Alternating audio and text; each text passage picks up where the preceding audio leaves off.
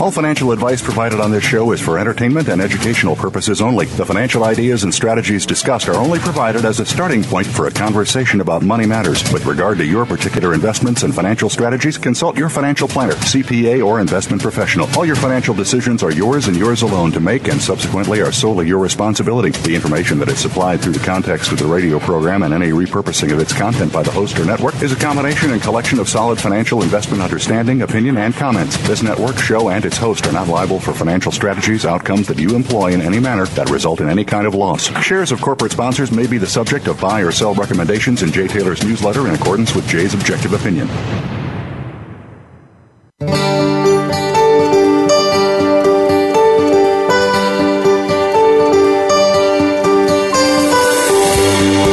Welcome to Turning Hard Times into Good Times with your host, Jay Taylor. This hour will help investors fix issues and achieve personal gain. Now, here's your host, Jay Taylor. Welcome to Turning Hard Times into Good Times. I am your host, Jay Taylor, and I want to thank each of you for listening to this show, and I would invite you also to keep your questions and comments coming to questionsfortaylor@gmail.com. That's questions, the number 4, taylor@gmail.com. And I would like you also to invite you to follow me on Twitter. My handle there is J Taylor Media. We do want to thank our sponsors for making this show economically viable. Our sponsors for today's show are Avino Silver and Gold Mines, RN Resources, Dynacor Gold Mines, and Calinex Resources. Well, I've titled today's show, The Gold Standard is Here Again. Now, you may be wondering if I'm smoking some illegal substance given that title. You know, politicians can try to manipulate markets and they can try to repeal the laws of nature. And sometimes it may seem as though they are almost succeeding in that regard, at least within the time frame it takes for them to get reelected. But longer term, the laws of nature and nature's markets do prevail. When the good Lord created the universe, here on his little green earth, he endowed us with gold and silver. Gold especially was created for us to use as an honest store of value and honest medium of exchange. Gold has certain properties that caused it to be chosen by rational human beings as money. Now, politicians have tried to suppress the use of gold in favor of their debt-based, immoral fiat money so that they could reallocate wealth to their friends and buy votes. They do this, of course, by creating endless amounts of this money out of thin air. But that has not changed the attributes of gold, and so now, using modern technology, James Turk and Roy Sabag have come together to restore the use of gold as money. In fact, Gold Money, which is now a public company, has put in place a gold-based payment system that is, in my view, superior to PayPal. Roy Sabag will be with me in a few minutes to talk about why Gold Money is set to revolutionize the global payment system by combining modern technology with the attributes of gold, those attributes having not changed since the beginning of time. Well, I love Gold Money both as a user of the system and as an investor in the stock. The stock, which trades in Canada under the symbol XAU, can also be purchased in the United States under the symbol BTGDF. BTGDF. In the United States money, BitGold, or Gold Money actually, as its proper name, its official name is, was selling at $2.67 earlier today, and the company's first analyst report that was just published this past week is setting a price target of Canadian $7.50 by September of 2016, and a price target of $22 by September 2017. Indeed, the company is having great success in lining up customers and getting people to use their first prepaid MasterCard that is denominated in grams of gold. Now, to help us consider where the various markets may be headed much sooner than September of 2017, Michael Oliver is set to join us as soon as we come back from our first commercial break. Michael has some very interesting insights into the commodity markets, which is one of the two sectors that he thinks is poised for a turn to the upside. There are a couple of others. We talked to Michael in the past about his plate tectonics in the financial markets, and he sees a couple of markets heading much further south. turning south and heading very far to the south, and a couple of others that are heading north. And one of those, I believe he thinks is ready for a major turn is the commodity markets in general. Some will go ahead of others, of course, but gold and silver he's very high on as well. But in any event, Michael has some new comments today on the commodity markets, so don't go away. We'll be right back with Michael Oliver.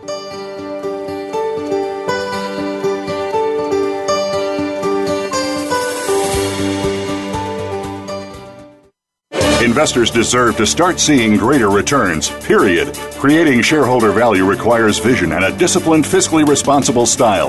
At Dynacor Gold Mines, we are proving how to fuel growth without shareholder dilution. Cash flow and liquidity levels are as robust as the company has seen throughout its history. Dynacor is a low-risk public company generating actual profits coupled with real shareholder value. Learn more at DynacorGold.com or follow us on Twitter at DynacorGold. Avino Silver and Gold Mines is a diversified, low-cost producer with operations in Mexico and Canada. Avino is growth-oriented and recently completed a major expansion at its Mexican operation and is on pace to double output in 2015. Avino recently partnered with Samsung C&T and is now an official metal supplier to one of the world's largest manufacturers of consumer electronics and builder of some of the most prolific engineering projects worldwide. Avino's shares are listed on the NYSE market and the TSX Venture Exchange under the symbol ASM. If you want a silver lining in your portfolio, think Avino.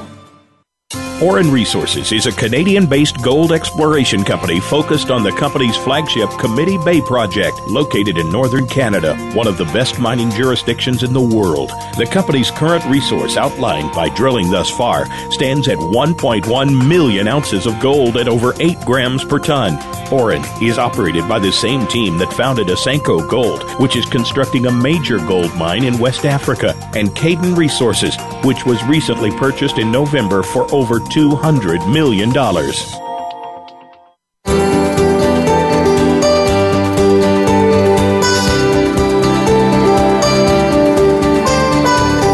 You're listening to Turning Hard Times into Good Times with your host, Jay Taylor. If you have a question or comment about today's show, Jay would love to hear from you at 1-866-472-5790. That's 1-866-472-5790. You can also send an email to questionsfortaylor@gmail.com. That's questions, the number 4, Taylor@gmail.com. Now, back to our program. Welcome back to Turning Hard Times into Good Times. I'm your host, Jay Taylor, and I'm really glad to have with me once again my friend, Michael Oliver. Welcome, Michael, and thanks for joining me again. I'm glad to be back. Always good to talk to you. Before we begin our discussion, let me just remind my listeners that in order to follow Michael's work and to learn more about it and learn how they can partake of it on a more regular basis than just once in a while on this, we usually try to get Michael every week if we can, but every other week or so he's here. But to partake of his many missives that he sends out on many different markets, go to olivermsa.com. There you can learn how you can partake of his wisdom. And Michael's been around, has done a great job for many years, and now is sharing some of his wisdom and insights with us. So I want to ask you, Michael, you put out this morning a very interesting report titled Watch Base Metal Sector for Signs of End to Commodity Deflation, and you cited 2 major mining company stocks in particular to keep your eyes on. Those 2 were Rio Tinto and BHP Billiton. What is the price and momentum action telling you about those 2 stocks, and what might it mean in terms of a turn for the metals? Well, the reason to watch those 2 stocks, aside from their huge size, is that they were the poster child stocks of the collapsing metals markets. Gold miners as well, but these 2 in particular are huge companies, great impact, and their stocks just keep collapsing over the last few years. In June, I did a report on them just to see if there was a potential. They were trying to bottom at that point. There was a horizontal price action and so forth, and I said, nah, they're not ready. And they broke hard since June, another leg down. But now the action in both stocks, especially momentum, not so much evident on price, because price usually does not tip you off until, it's come up out of the hole. But the momentum action clearly states to me, now we're in bottoming posture now. Now, they're not broken out. I wouldn't buy them right now, but not far above each market. They're in the mid to upper 30s each dollar price. Just above 40, basically. Both of them engage some stuff that looks really good if it happens this quarter, if they close a month up there. Next quarter, which might be more opportune time, the same breakout number drops into the 38 level. So basically, if they just stand still between now and first quarter of next year, they're in a position to break out. And they look like once they break out, they could be bottle rocket situations, meaning that they've been beat up so badly, so far off the page, that markets like that get overshot on the downside, much like blow-off markets do on the upside. So the first turn is often, a void because you're sold out. And therefore, I think if those poster children of the, quote, deflationary collapse in commodities are ready to turn, that says something. What sets these things off, Michael? Sometimes short selling or what? Well, obviously in the tail end of a bear market, the shorts are all over the thing because that's, the trend is your friend, and just like on the upside, the longs are deeply entrenched near tops. And the same on the downside. The shorts, just like the longs on the upside, think it's going to go forever. Well, it isn't, unless they're going out of business, which is highly unlikely. So the turn is largely sponsored by short covering and the absence of sellers. So when the shorts go in to buy, there's no ready offers. Why? Because everybody who wanted to sell it is already sold. Yeah. So that's why you end up with these phenomena like a beach ball coming up out of the water. You need to push it under the water and then let go of it. Whoosh, So I'm watching those, not so much to participate in them, but it's just a good solid clue that the popular deflation in commodity trend that everybody's so obsessed with is really wrapping itself up. Most commodities got beat up well before oil did and have paid their dues, have showed evident basing action or upturns. And the laggards like oil and these steel producers, iron ore producers, they're laggards. And so when they turn, I think it's sort of like those are the last guys. And it will be a very solid sign that, okay, that argument, that case of the deflationary scenario for commodities is ending. Now, that doesn't mean there won't be deflation, but I don't think it's going to be in commodities anymore. I suspect it's going to shift to the equity markets. Well, we've certainly had massive price declines in oil and in the metals for sure, as you point out, and it does seem to be some bottoming there. Looking at your charts and others that I've looked at, but broader implications for this, Michael, in terms of what it might mean for some of the other markets? Well, I think it's an asset class shift on the part of the investor.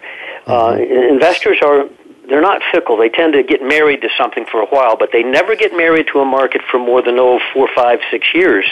And then there's a change, and usually the smart money, leaves the upside in a market that it's too long, and in the tooth starts to wobble around. The smart money starts to evacuate.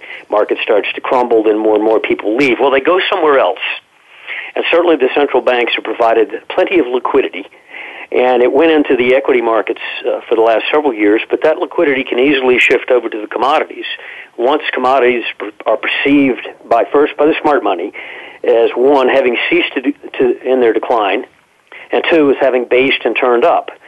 The public won't recognize that, and most asset managers won't until probably well after the low.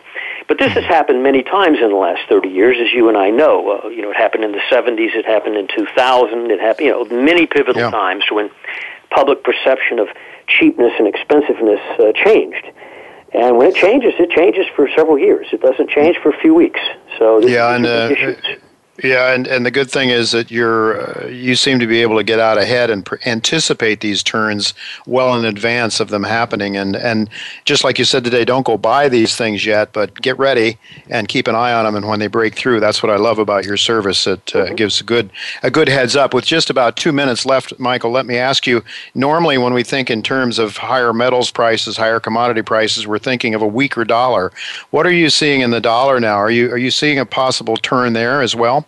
Yes, I think I am. It's first of the context. MSA forecasted a big bull trend in the dollar back in 2011 and 12, and actually forecasted that we would reach 100 on the dollar index. It reached 100 in March of this year, 100.30 something, and is now in the 95, 94 level. I think if you drop back to 93, we've had a low for the year around just below 93. This is, again, the cash dollar index, which is trade-weighted as the euro and the yen.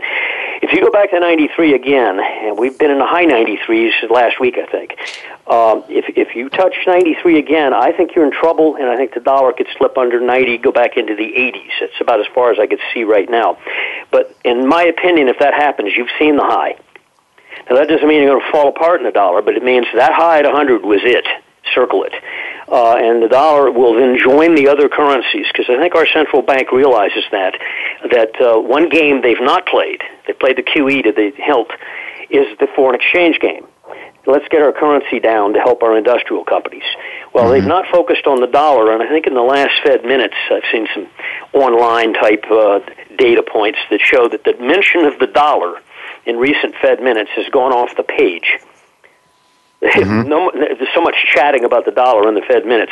I think they're turning attention to that instrument, that right. issue of getting the dollar down to help, quote, the manufacturing companies, which are really weak. You know. Yeah, the multinationals are big, and they're being hurt. Well, my engineer is telling us we're basically out of time here, Michael. I want to thank you very much for being with us again. And folks, it's MSA. It's OliverMSA.com, OliverMSA, to follow Michael's work and to learn how you can partake of it. Thank you very much, Michael. Thank you, Jay. For being with us again, and look forward to it next week. Well, that's all the time we have. Going to be talking to Roy Sabag as soon as we come back from break. You won't want to miss what Roy has to say of BitGold, Gold Money and BitGold, an exciting new company that's being developed and growing very rapidly. So don't go away. We'll be right back with Roy Sabag.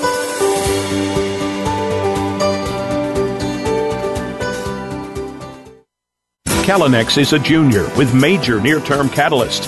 This tightly held company is advancing its projects containing copper, zinc, gold, and silver in Manitoba, Canada. Calonex's projects are within 10 miles to Hudbay's mine that has less than 5 years of ore.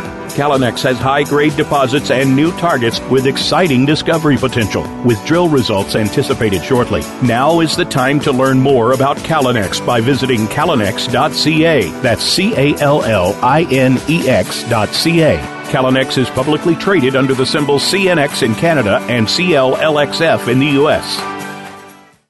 Auryn Resources is a Canadian-based gold exploration company focused on the company's flagship Committee Bay project, located in northern Canada, one of the best mining jurisdictions in the world. The company's current resource outlined by drilling thus far stands at 1.1 million ounces of gold at over 8 grams per ton. Auryn is operated by the same team that founded Asanko Gold, which is constructing a major gold mine in West Africa, and Caden Resources, which was recently purchased in November for over $200 million.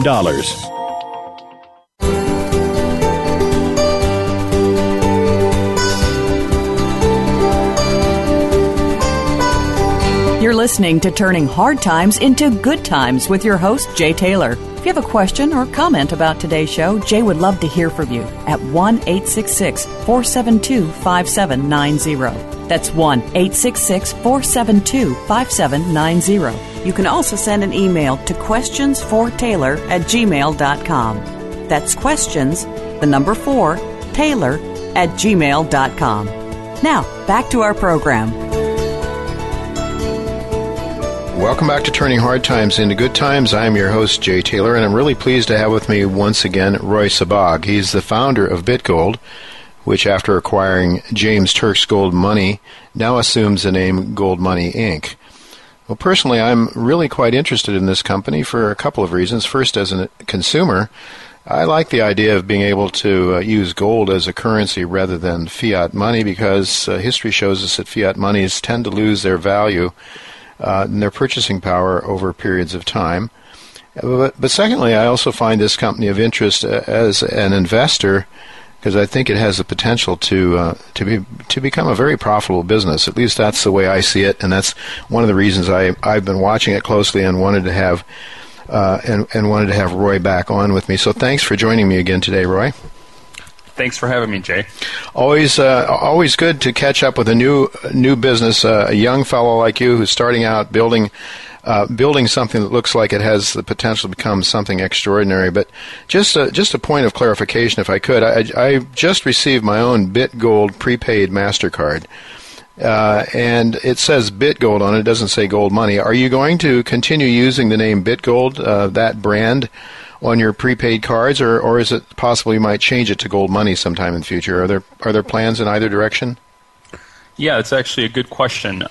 We've recently decided internally to use the Gold Money brand for all the traditional financial services products, and then use the BitGold brand for all the online, payment-focused products. And so, kind of like when you have a bank account, but you might have an American Express card. Mm-hmm. And so the new cards that will be coming out in the next 2 weeks, and at that point the program will be launched out of beta. It will now be a fully live program. Any BitGold user will have a prepaid card in one of 3 currencies, and any Gold Money customer will have the same card. And so both BitGold and Gold Money customers will have the Gold Money prepaid MasterCard. We're actually going to call it a Gold Money card, but you'll have it within your BitGold account, or if you're a Gold Money account holder, within your Gold Money account.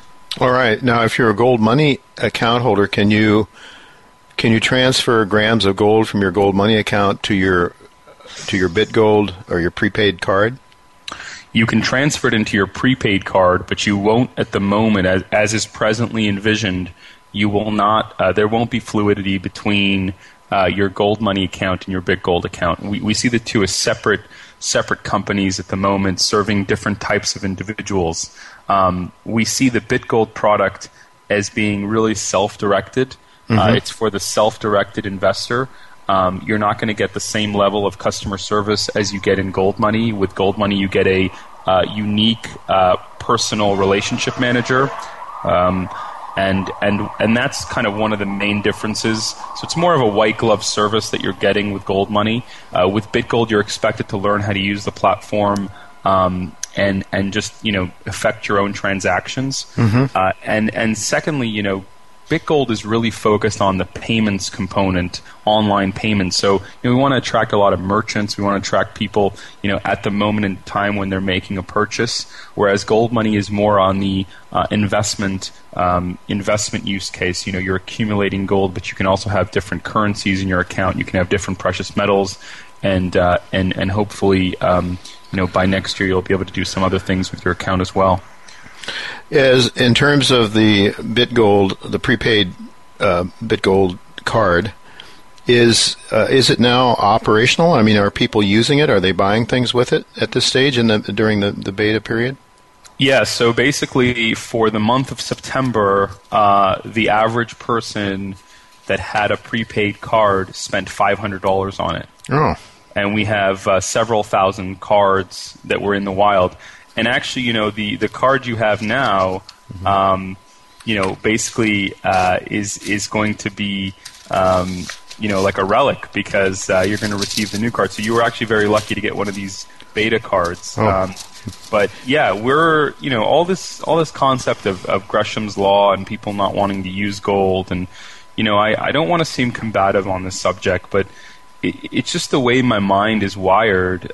Whenever someone brings this up, I seem to have a completely different view on it. That essentially, if you understand that gold is always going to appreciate versus fiat currencies, and you want to maintain maximum exposure to gold, then our technology is not causing you to somehow reduce that exposure.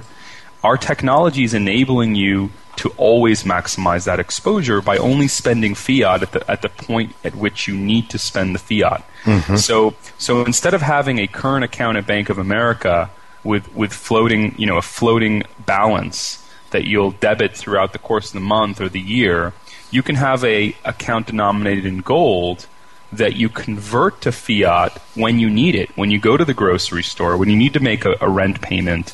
And as gold compounds, keeping your base of savings in gold and spending, whatever you need in fiat will generate massive internal rate of return. If we just take like the last few weeks as an example, gold appreciates 3, 4, 5%, at today's interest rates, that's like 15 years of interest, in a few weeks. Yeah. And so people, nobody is thinking about, oh no, now it's going to cost me 1% to convert the amount of gold that I need to spend into fiat. When gold is appreciating 3, 4, 5% a week sometimes. And again, as a business case, you must take a step back and view the world as a whole and the various currencies that are out there affecting billions and billions of people. But, for an American or for a Canadian or for someone living in Europe or in the UK, in the last 30 or 40 days, you can clearly see why you would want to have a Bitgold account.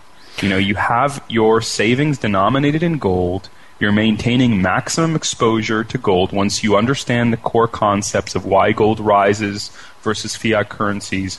And you're only exposing yourself to your local fiat currency when you need to. Mm-hmm. And thus you're increasing your surplus over time, your savings. Yes, of course, over time, but there could be periods of time, there are periods of time when they could actually work against you. But I think what you demonstrated in the first time we talked, you gave an example over a long period of time where I think it was your assistant's secretary who had hypothetically, I guess, looked back and put her salary in that gold money account over time, or in that Bitgold account over time, and came out way ahead. So, I mean, it's at any given time it can work against you, but over long periods of time, I have something else to say on that point, though. Uh-huh. If you believe that you're smart enough as an investor to time gold over your lifetime, and think that any time that you're converting your surplus of fiat to gold, you're smarter than the market, then I have news for you. You're not. Yeah.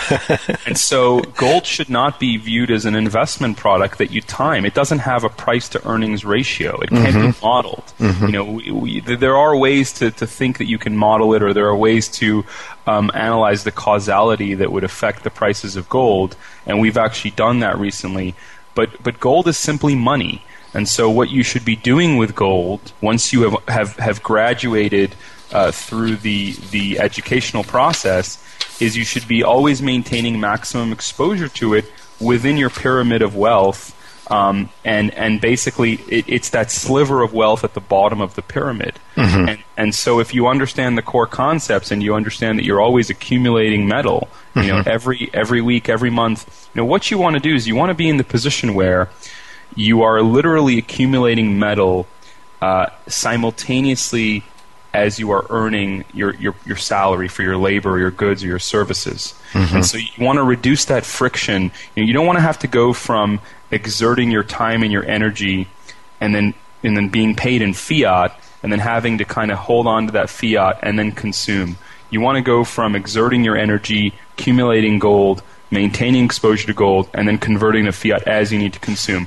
And I think that this is the closest thing you can get to a personal gold standard that is, by the way, 100% legal. Yeah. Yes, I appreciate that. You've definitely have structured it in this way, and it was one of the questions I wanted you to answer, because you said there were two basic criteria that you needed to meet in order to do this legally. One was to know your customer, as a bank would need to know it. To know your customer, and the other was to be able to account for the profit or loss in gold to report to the IRS. Do I have that right? That is correct. And so you've been able to program that, and it's fabulous. It's very interesting to me, because when you think about it, millions of transactions taking place at a time with gold prices fluctuating every moment by moment, to be able to grab that profit or loss on the underlying grams of gold is remarkable. But you're able to do that, and then you'll provide a report to your clients, I guess, and that they can then pass on to the IRS.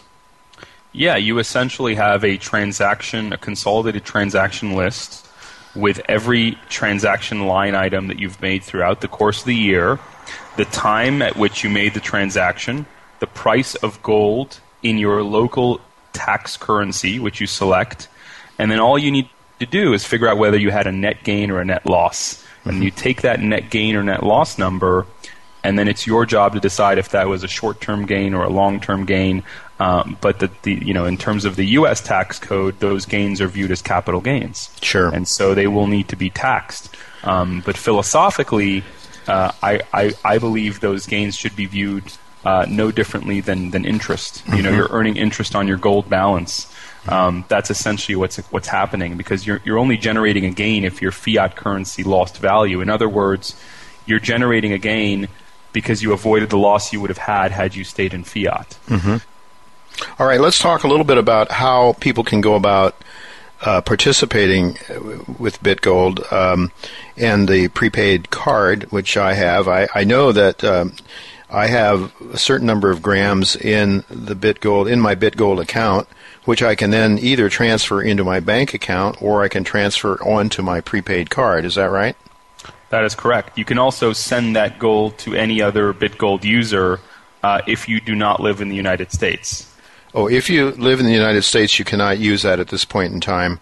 I could not yet. So as a newsletter writer, I could not accept subscribers' subscription income into my BitGold account, I guess, at this point in time. At this point in time, not yet. Okay, all right. And is there some possibility that will be doable in the future? Yeah, we've probably spent about, I'd say we've probably spent close to $2 million investigating that issue, just because we are very careful about what we do. We've hired 3 different law firms, and we are now very comfortable with the legal framework of how we're going to enable payments in the U.S. And unfortunately, that will require a very arduous registration process for us. Oh, okay. But we fully intend on initiating that very shortly, and I am pretty confident that 6 months from now, you will be able to accept payments from your subscribers in gold, and not only that, but actually process credit cards such as Visa and MasterCard for only 1%. Whoa, that would be big. I mean, my wife hears this; she'll really be happy because she takes care of the accounting for our merchant account, and they really do sink their hooks into us for that percentage. Well, remember, Jay, that is the crux of the business case here. And that service will be live a lot sooner for anyone other than U.S. citizens. But the whole concept of BitGold is to be outside the banking system, not the regulatory system. Okay. To leverage gold's attributes, the fact that it can be stored inexpensively yet retains its value in between transactions, that once you digitize gold and allow it to flow freely between different people and integrate that gold ledger into the existing financial system, you can lower friction and lower costs. And so the example I just gave you, if you were not a U.S. citizen, you could, with your BitGold account, indirectly accept credit cards. Because if you think about it, and this is exactly how PayPal was built, a user will open a BitGold account, load their account with a credit card, and then send the gold to you for free. You immediately cash that gold out.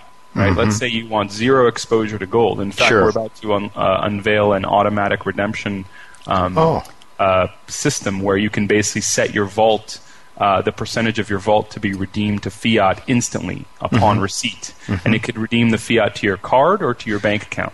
So you're never really exposed to the gold price if you're concerned about that. Some people are. But remember, that's what we need to do as well to encourage mass adoption. We need to show that gold isn't just a currency, but is a bridge that lowers transaction costs between currencies. And so, the use case I just highlighted allows you to process a credit card for 1%, because you'd only be charged 1% when you redeem the metal back to your fiat currency. If you actually kept the metal, and I have a feeling in your case you wouldn't pay anything. Until you sell it, until you exchange it for fiat. Correct. Now, the person that would have paid is the purchaser, but one of the features that we're unveiling as well is if you're a merchant, when you send an invoice or when you launch a checkout button, you can pay for the cost of purchasing the gold on the purchaser side. So in that case, you would pay 2%, Jay, right? If you redeemed to fiat, and only 1% if you stayed in gold. But to the purchaser, and this is the key, the purchaser, it's just an online shopping experience. Wow. They go through an accelerated sign-up process to BitGold, and upon completion of the sign-up, within 3 minutes, they simply enter their credit card information, complete the purchase of your goods or services, and the transaction's complete. And now we've acquired another user as well. So that is really the final stage of the ecosystem that we're going to be unveiling, and why we brought on Daryl McMullen from PayPal, because he knows how to build these ecosystems. And I'll be the first to admit things are moving a little bit slower now than they were when I was the only one running the business and products. They're moving a lot more methodically. Sure. But I think the quality is much better, and more importantly, the work we're doing now will allow us to scale a lot quicker. Once we hit these network effects that we can start to see develop. So you've added an ex-PayPal executive. I think he was PayPal Canada. Is that right? Yeah, he was managing director of PayPal Canada, so essentially the CEO of PayPal Canada. Can you compare your business model to PayPal? Can you tell us how it's alike and how it's different, and what advantages or disadvantages you might have? I think right now every indicator is showing us that this can be just like PayPal. We are seeing people adopt the payments. We are seeing people adopt the savings. In that case, PayPal doesn't have the savings component. The savings business that we have is very similar to like an ING bank. When ING rolled out direct savings plans and people call and open accounts, and but we're building these savings relationships with a global population. And in that case, we're very unique. People generally use PayPal for payments and then settle out. No one really likes to hold balances at PayPal. But on the PayPal and the velocity piece, every indicator we're seeing is showing us that people are going to use this for payments. They see the utility instantly. Payment volumes continue to grow. The debit card product in and of itself can be a massive business as well. We think we can be one of the largest issuers of prepaid cards in the world, because unlike traditional issuers, we're not fixed to one specific currency, one specific fiat currency. We're using gold with a superimposed currency value, and then issuing cards on a global basis and letting the user decide when they want to convert that gold into the settlement currency. And so there's very interesting use cases, and there are very interesting concepts that I think are really revolutionary to the financial service business. And again, it's just incredible to me, as someone that spent my entire career studying gold, that the solution to all these problems was gold. It was and it combined with the technology that's available now, of course. Yeah, the platform. We needed Bitcoin and cryptocurrencies, I think, to show us that there was a desire on the part of the citizenry to use something like this, and B, that there was enough innovation in the technology ecosystem to pull something like this off. You couldn't have built a BitGold in 1995 or in 2000, or you needed cloud-based computing to have reached critical mass. You needed all the KYC, the Know Your Customer, and the AML technologies to be where they are today, where you can essentially instantly know if someone's a terrorist, or if someone's on a sanctions list, or if someone's ID is real, or if someone's ID is fake. You needed all these things. You needed someone to have a handheld device so that they could, instead of having to go to a physical branch and open an account, go through the same process, through the palm of their hand. So I think that, but ultimately, it's really gold. Gold is what's so special, because ultimately, if gold didn't have the attributes that it has, and it wasn't the only thing that is outside the banking system, counterparty risk-free, maintains its value in between transactions, and is so inexpensive to store over long periods of time, you really couldn't do this with anything else. Which brings me to the question of silver. I guess that would be one of the impediments to using silver like you use gold, because it's a lot more expensive to store. Yeah, if you try to do this with silver, you'd be paying generally 8 to 10 times the storage costs. And in our case, when we looked at the business model, we decided to underwrite the storage cost and eat it. And so we would be unable to do that with silver. Our goal is to really show that in a zero interest rate environment, and I personally am starting to believe that we may never see higher interest rates. Me too. Yeah, I mean, and I talked about this last night with someone, but I said, the central banks really had us all convinced that they were successful and that maybe the experimentation started to work. And then we saw the rotation in assets in August following the renminbi devaluation, leading to extreme volatility, which scared the Fed and now appears to have led to a massive economic contraction in the U.S. And now they're unable to raise rates. And I think that, even the most arrogant of economists and market participants have kind of taken a step back and thought, well, maybe we may never see interest rates rise again. And I always like to think about these things in sort of like parables, like stories. And it's not inconceivable that you tell your kids, or I'll be telling my kids in 20 or 30 years, son, there used to be this thing called an interest rate, and you used to go and you'd earn your money and you'd give it to the bank, and the bank would give you 5% a year. And I think that's what might be happening here, is we're seeing the concept of interest disappearing. Well, it's really hard to see how they can raise rates now, that's for sure. But I want to ask you this Gresham's law idea that, what is it, good money drives out bad, or no, bad money drives out good? Which way is it? Good money drives out bad. Right. So why would I pay, and this is, I think, maybe a problem that us gold bugs have, and I'm just thinking that maybe it's less of a problem, because this is, I mean, you need to educate people about the concepts you're talking about why it makes sense to keep gold grams in your account and use them as you need to, because your purchasing power tends to gain over time. Whereas, guys like me used to look at this as, well, no, I'm not going to use my gold. I'm going to use these cheapening dollars to buy things. So I'm just wondering, are you finding it pretty easy to get this concept across to people?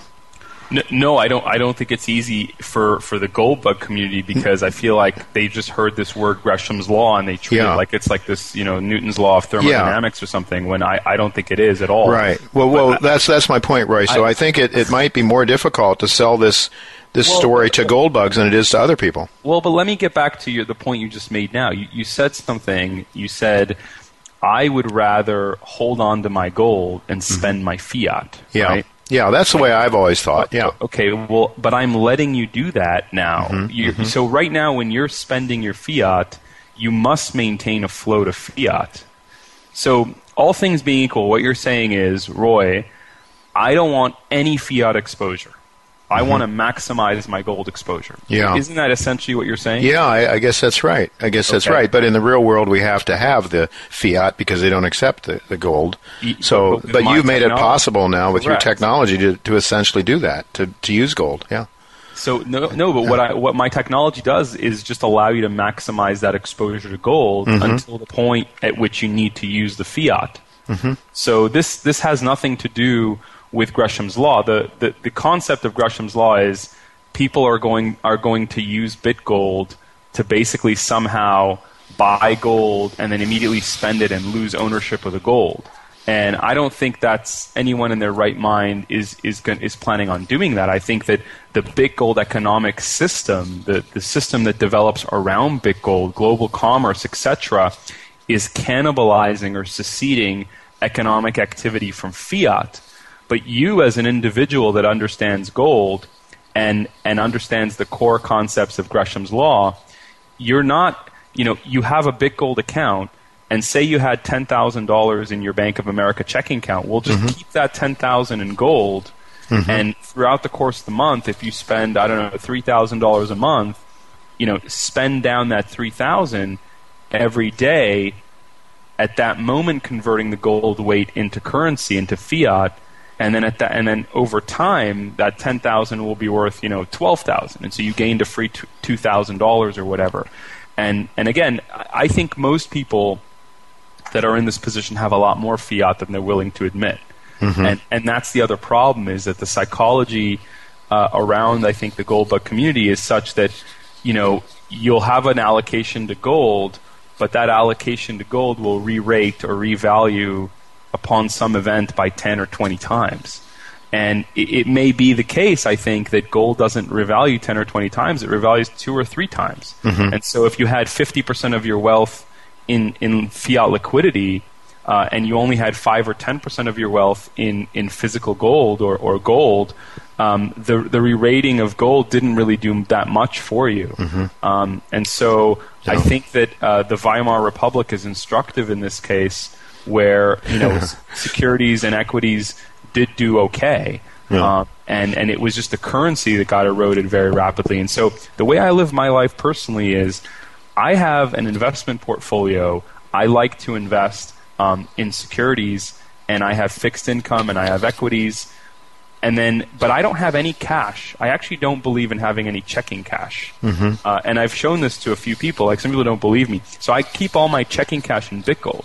And then as I need to spend the fiat, I spend the gold down. Now, I have U.S. dollars in my portfolio, but I have it in the form of treasury bills. Sure. Because why would I want to own a Federal Reserve banknote which ranks junior to a T-bill? Yes. The T-bill is backed by the full faith and credit of the United States. Sure, the printing press. Correct. The banknote is just guaranteed by the Federal Reserve. It's not the same.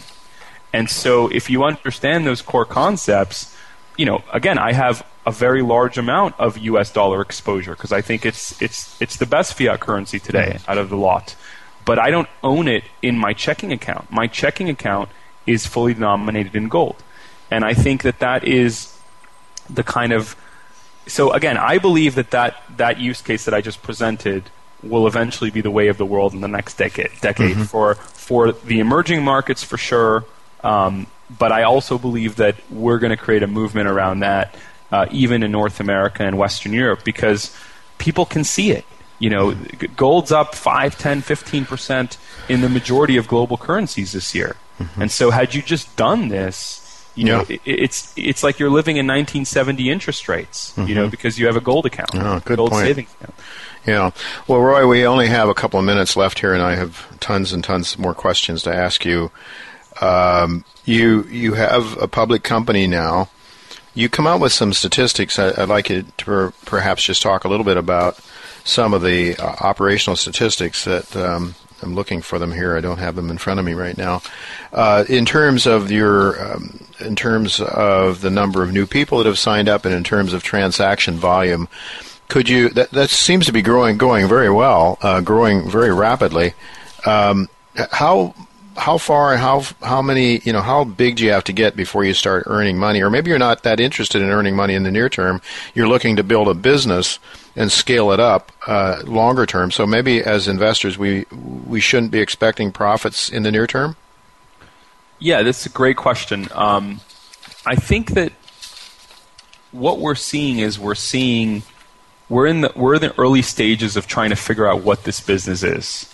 And so the good news is that we can clearly see that this isn't a niche business. And many people would have thought that it was. And so this is clearly a business that can scale to millions and millions of users. I think it could scale to tens of millions of users. Because, again, gold's attributes and the way that people find utility using gold. I think that we're also demonstrating that we know how to acquire these customer relationships for a 5-month-old company at a very low cost. We're acquiring users in some cases for as little as $4. A bank in the modern era is generally willing to spend as much as $5, $6, $7, $1,000 per customer relationship because these customer relationships last for a very long time. Once a customer begins to trust you, you become part of their overall savings activity. And at that point, there are many ways to pull on many levers and monetize. Now, that being said, we generate revenue every day. The group itself generates revenue through its 2 separate businesses, Gold Money, which produces cash flow and is asymmetrically levered to a rising gold price. So the more gold does better, the better gold does, the more money Gold Money makes. And Gold Money earned £20 million in 2011. And that's about $31 million US in 1 year. So that just kind of gives you, in my view, kind of the asymmetry that gold money has. BitGold earns money every day. We're not earning a lot, but every transaction on the platform results in a 1% profit, which is essentially revenue for BitGold.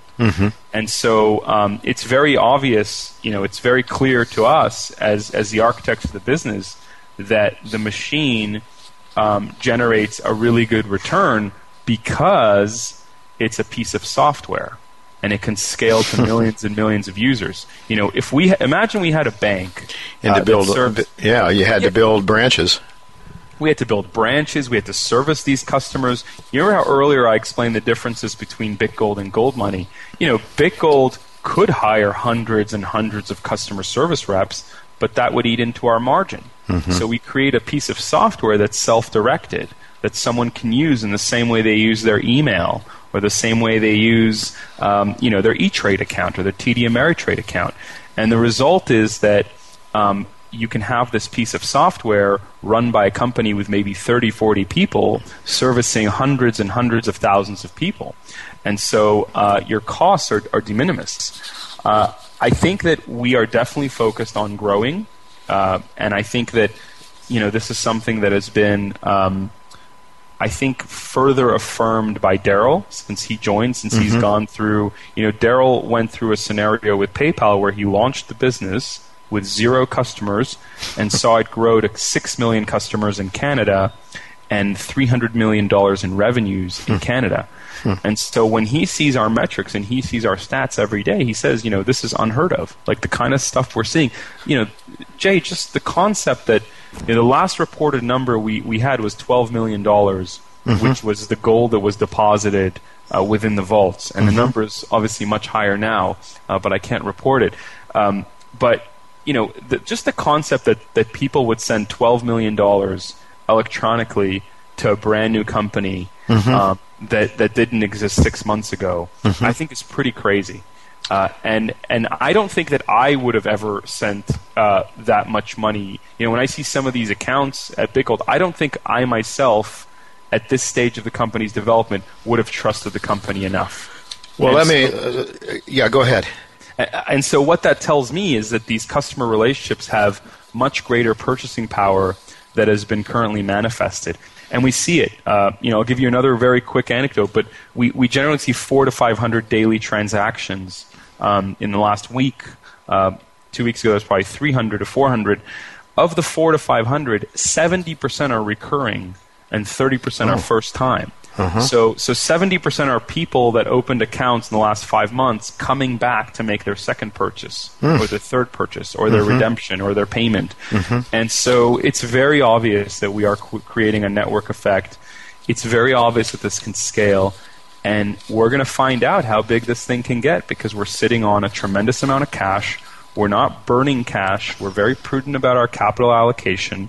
We're maybe burning around $500,000 a month as a group, and we're sitting on close to $34-35 million in cash.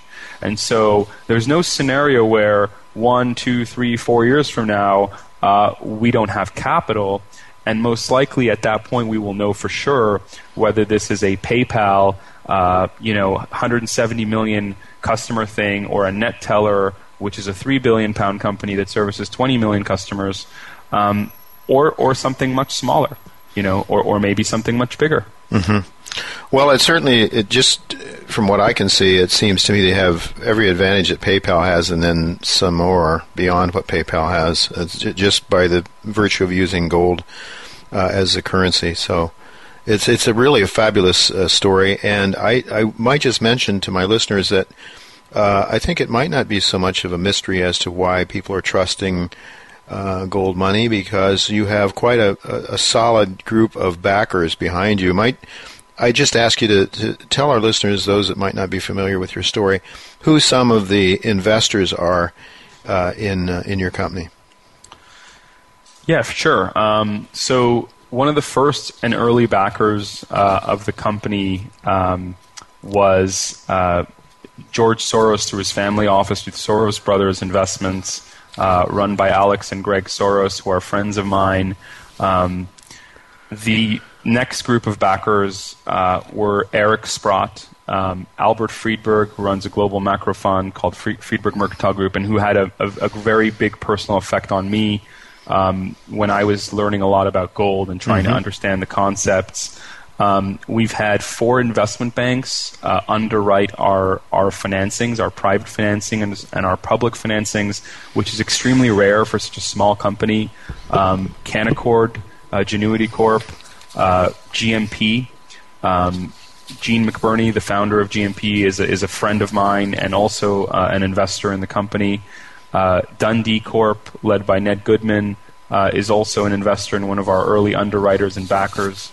And Claris, which is a boutique firm in Toronto as well.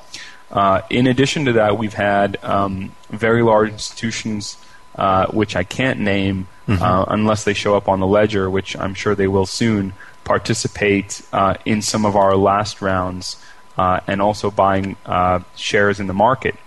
Once we consummated the merger with Gold Money, we inherited an even more impressive cadre of investors.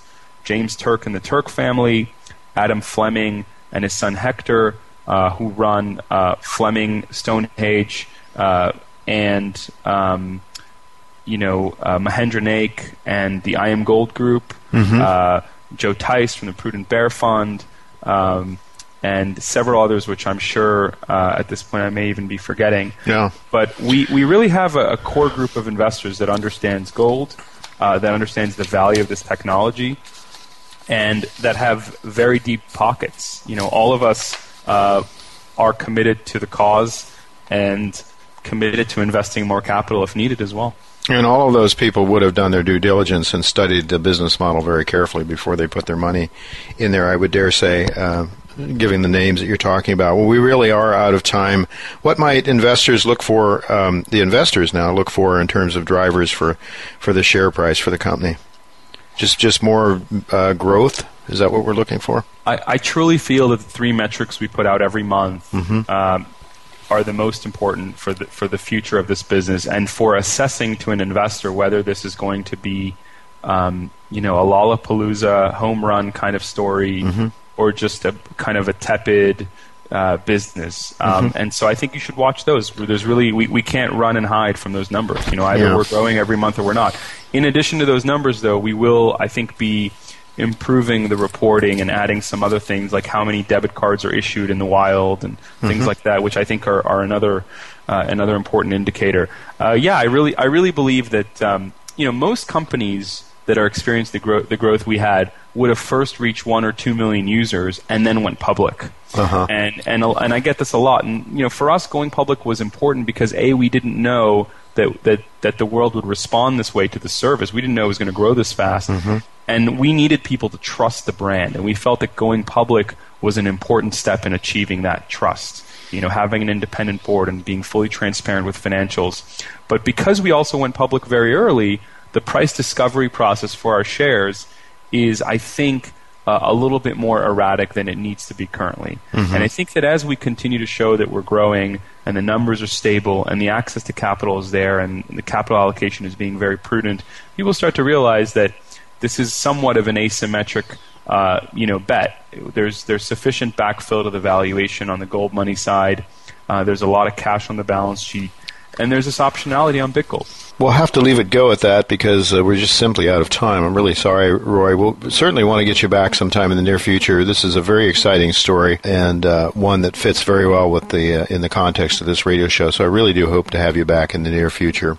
Join me next Tuesday at the same time when John Rubino will be my main guest, and hopefully Michael Oliver will join me as well. Until then, goodbye and God's blessings to you.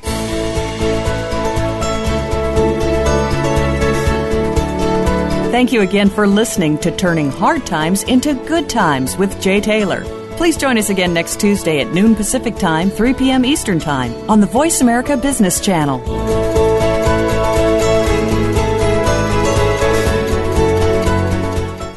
Investors deserve to start seeing greater returns, period. Creating shareholder value requires vision and a disciplined, fiscally responsible style. At Dynacor Gold Mines, we are proving how to fuel growth without shareholder dilution. Cash flow and liquidity levels are as robust as the company has seen throughout its history. Dynacor is a low-risk public company generating actual profits coupled with real shareholder value. Learn more at DynacorGold.com or follow us on Twitter at Dynacor Gold. Avino Silver and Gold Mines is a diversified, low-cost producer with operations in Mexico and Canada.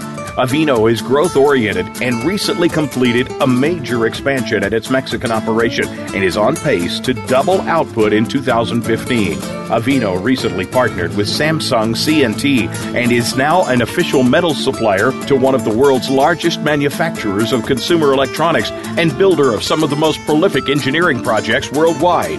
Avino's shares are listed on the NYSE market and the TSX Venture Exchange under the symbol ASM. If you want a silver lining in your portfolio, think Avino.